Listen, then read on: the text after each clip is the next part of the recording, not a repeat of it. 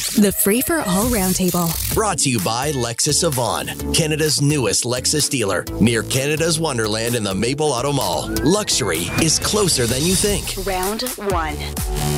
On round one today, MP Kevin Vuong is here. Amanda Galbraith, principal at Navigator Communications and Strategies. She's also the host of Free for All Fridays. And Shelley Carroll is here, City Councillor and cookie baker. Every year, it's very nice to have a City Councillor cooking for us. You bet. A few extras this morning. So what do we make, and this is very much a policing issue, it's about the level of criminality in the city, but also the notion that maybe some people get two-tiered policing. There is a Toronto neighborhood where 57 households were so sick and tired of, for example, doors being kicked in and people being threatened until they turn over their car keys. They hired a company to send a security guard who is now on patrol in this neighborhood every single night. Car thefts have gone to zero. Break-ins have gone to zero. But it costs each household $180 a month. Shelley Carroll, I was listening to Mark Mendelson talking about this, and he said, well, you can clean up that neighborhood. And I thought, yeah, and then they're going to come and break in my neighborhood because we don't have this. Yeah, what you want is your police force to be able to do its best work. And it is important that we remember that you keep reporting crimes.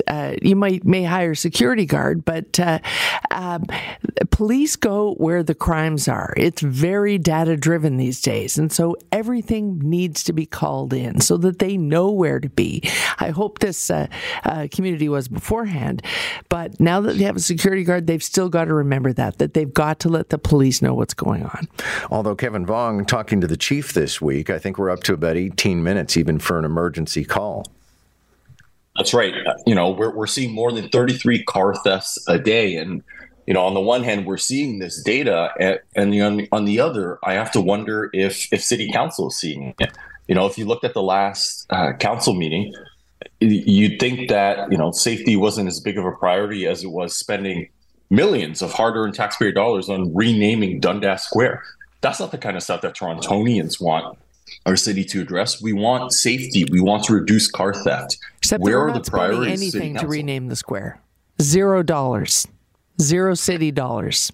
Well, that's not accurate because you're spending staff time, resources at City Council. So, perhaps you're not spending, are we not buying new signs? No, TMU is going to pay for the renaming of Dundas Square. So they're paying for all the staff time? Well, no, staff time, you got me there. Staff time does cost money. Yeah. But to say millions of dollars is just not true. Okay. Well, and Amanda, you can weigh in on, back to the story of this private patrol in a wealthy neighborhood, let's face it. Yeah, I think, I think there's a couple stories at play here. Is one, I think this neighborhood's being targeted probably because they have nice cars. And, these people, I guess, are fortunate enough or whatever to be able to pay for this. Bottom line is, I think, this isn't happening because the police don't want to go out there and catch the bad guys. This is because they don't have the resources to deal with this kind of issue, to my mind.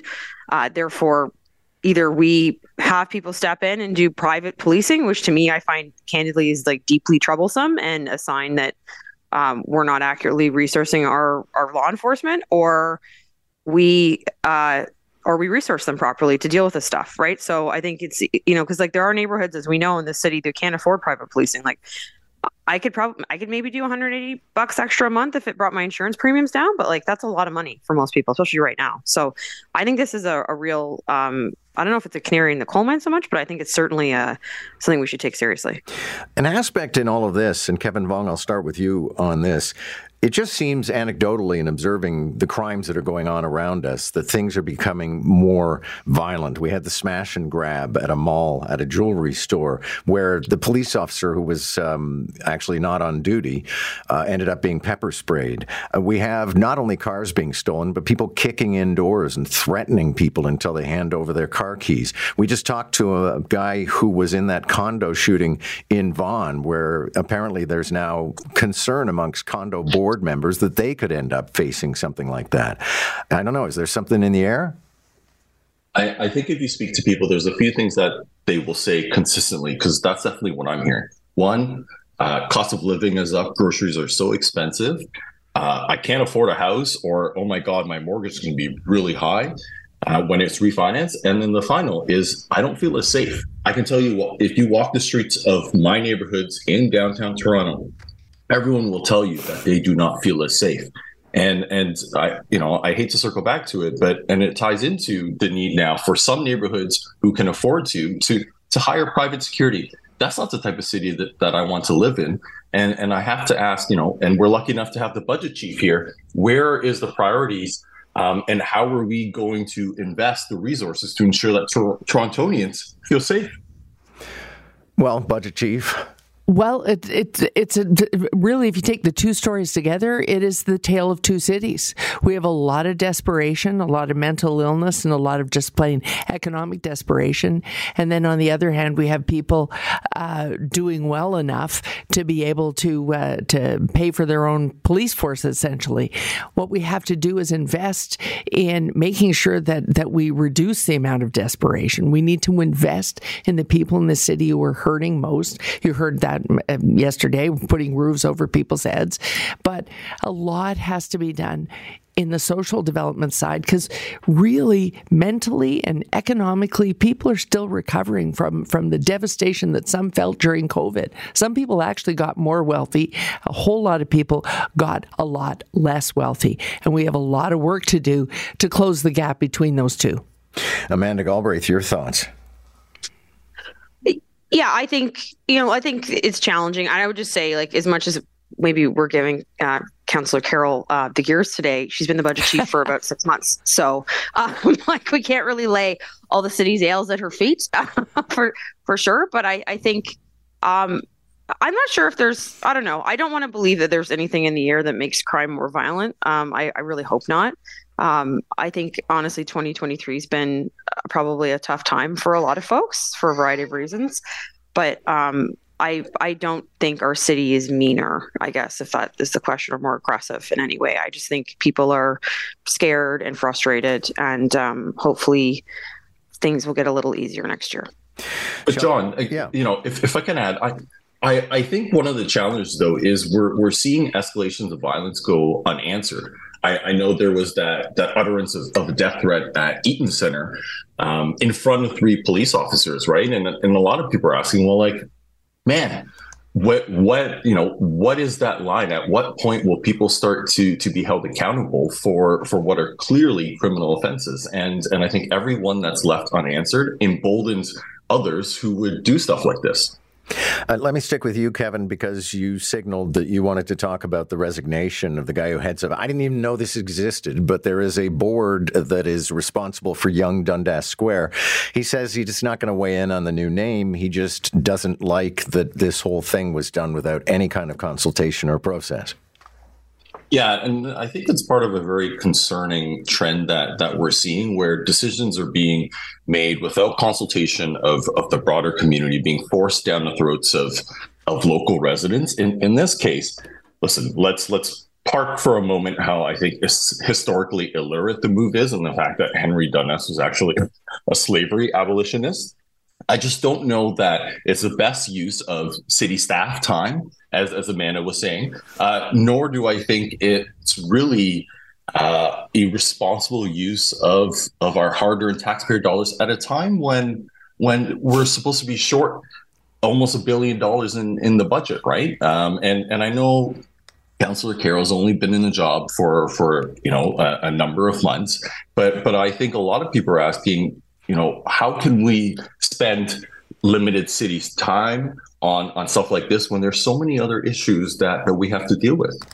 Shelley Carroll, let me turn to you for a second, because Mike Fenton, the guy who has resigned from the Yonge Dundas Square Board of Management, complained about a lack of consultation. And I'll also confess, I follow things closely at City Hall. I didn't see this coming. I woke up one morning, it was in my brief. We've got a new square called, Sankofa Square. How did we get to that without there ever being a public shortlist? Well, it's funny you should say that you didn't know there was a Young Dundas Square board. A lot of people question whether or not there still needs to be one. When the square was set up, it was set up with its own little board of governance and its own access to policing, etc. And some people wonder if that still should be the case, or if the business improvement area around there should just simply be tracking it. But what's happened over time is people have forgotten how we got here in the first place. When the community, and it was the community, the Black community came forward, and many supporters with them, to say that they wanted something done about things named Dundas, what we did was commission a community of Black leaders, and they asked that Indigenous leaders be included in their committee, and that whole group of community leaders was given the task of looking at the renaming of the street, the renaming of things called Dundas that were city assets, and to make proposals and to make short lists. Now, they did make a short list. I'm surprised to hear that the board didn't hear about it. I couldn't comment on that because I'm not on that board in any way. You'd have to talk to some of the other members. Is that a paid board? I think they get a small honoraria for being consistent in their meeting attendance. But I'm shocked myself to find out this morning that they didn't know anything about this, because they could have been told confidentially. But basically what happened was the city staff and the mayor decided that if we're going to honor the work of these commissioned community leaders, if we're going to honor the work, we can't now peel it apart and debate it in the city for weeks on end. We simply have to bring it to council and say, the community asked us to do this. The community did support commissioning a committee of community leaders, and these are their findings. They need to simply come to council. The community has done their weighing in. Listen, Amanda Galbraith, only 60 seconds, and I wanted to hop on one other story that I was talking about at length just a few minutes ago, and that's the idea of ghost jobs or ghost job listings, where people are applying for jobs and they don't actually exist. Yeah, I think it's certainly an issue out there. I candidly, anytime I've done an old-fashioned job application process, which has been rare in my career, hasn't really yielded much. Most of my stuff comes through networking, and I heard you talking earlier about that with Mark. So I think it would be, anyway, I think people should take, I don't know how you deal with this, but I just think job seekers should probably focus on networking unless you're looking for those entry-level positions. And maybe companies can be a little bit more judicious about this so we have a more accurate reflection of what's happening in the labor market. 100%. John, the human resources industry is out of control. We say we have a job shortage. We have a job shortage at the city in a number of realms. And yet, in the private sector and the public sector alike, going through the process of being hired and getting on the job is months and months and months long. It's out of control. And all of these departments run by people with their MBA in human resources need to get a little real about putting people in the positions. Thank you all. Good to have you on a somewhat fractious roundtable. Shelley Carroll, Kevin Vuong, and Amanda Galbraith. It's time for the 8 o'clock news.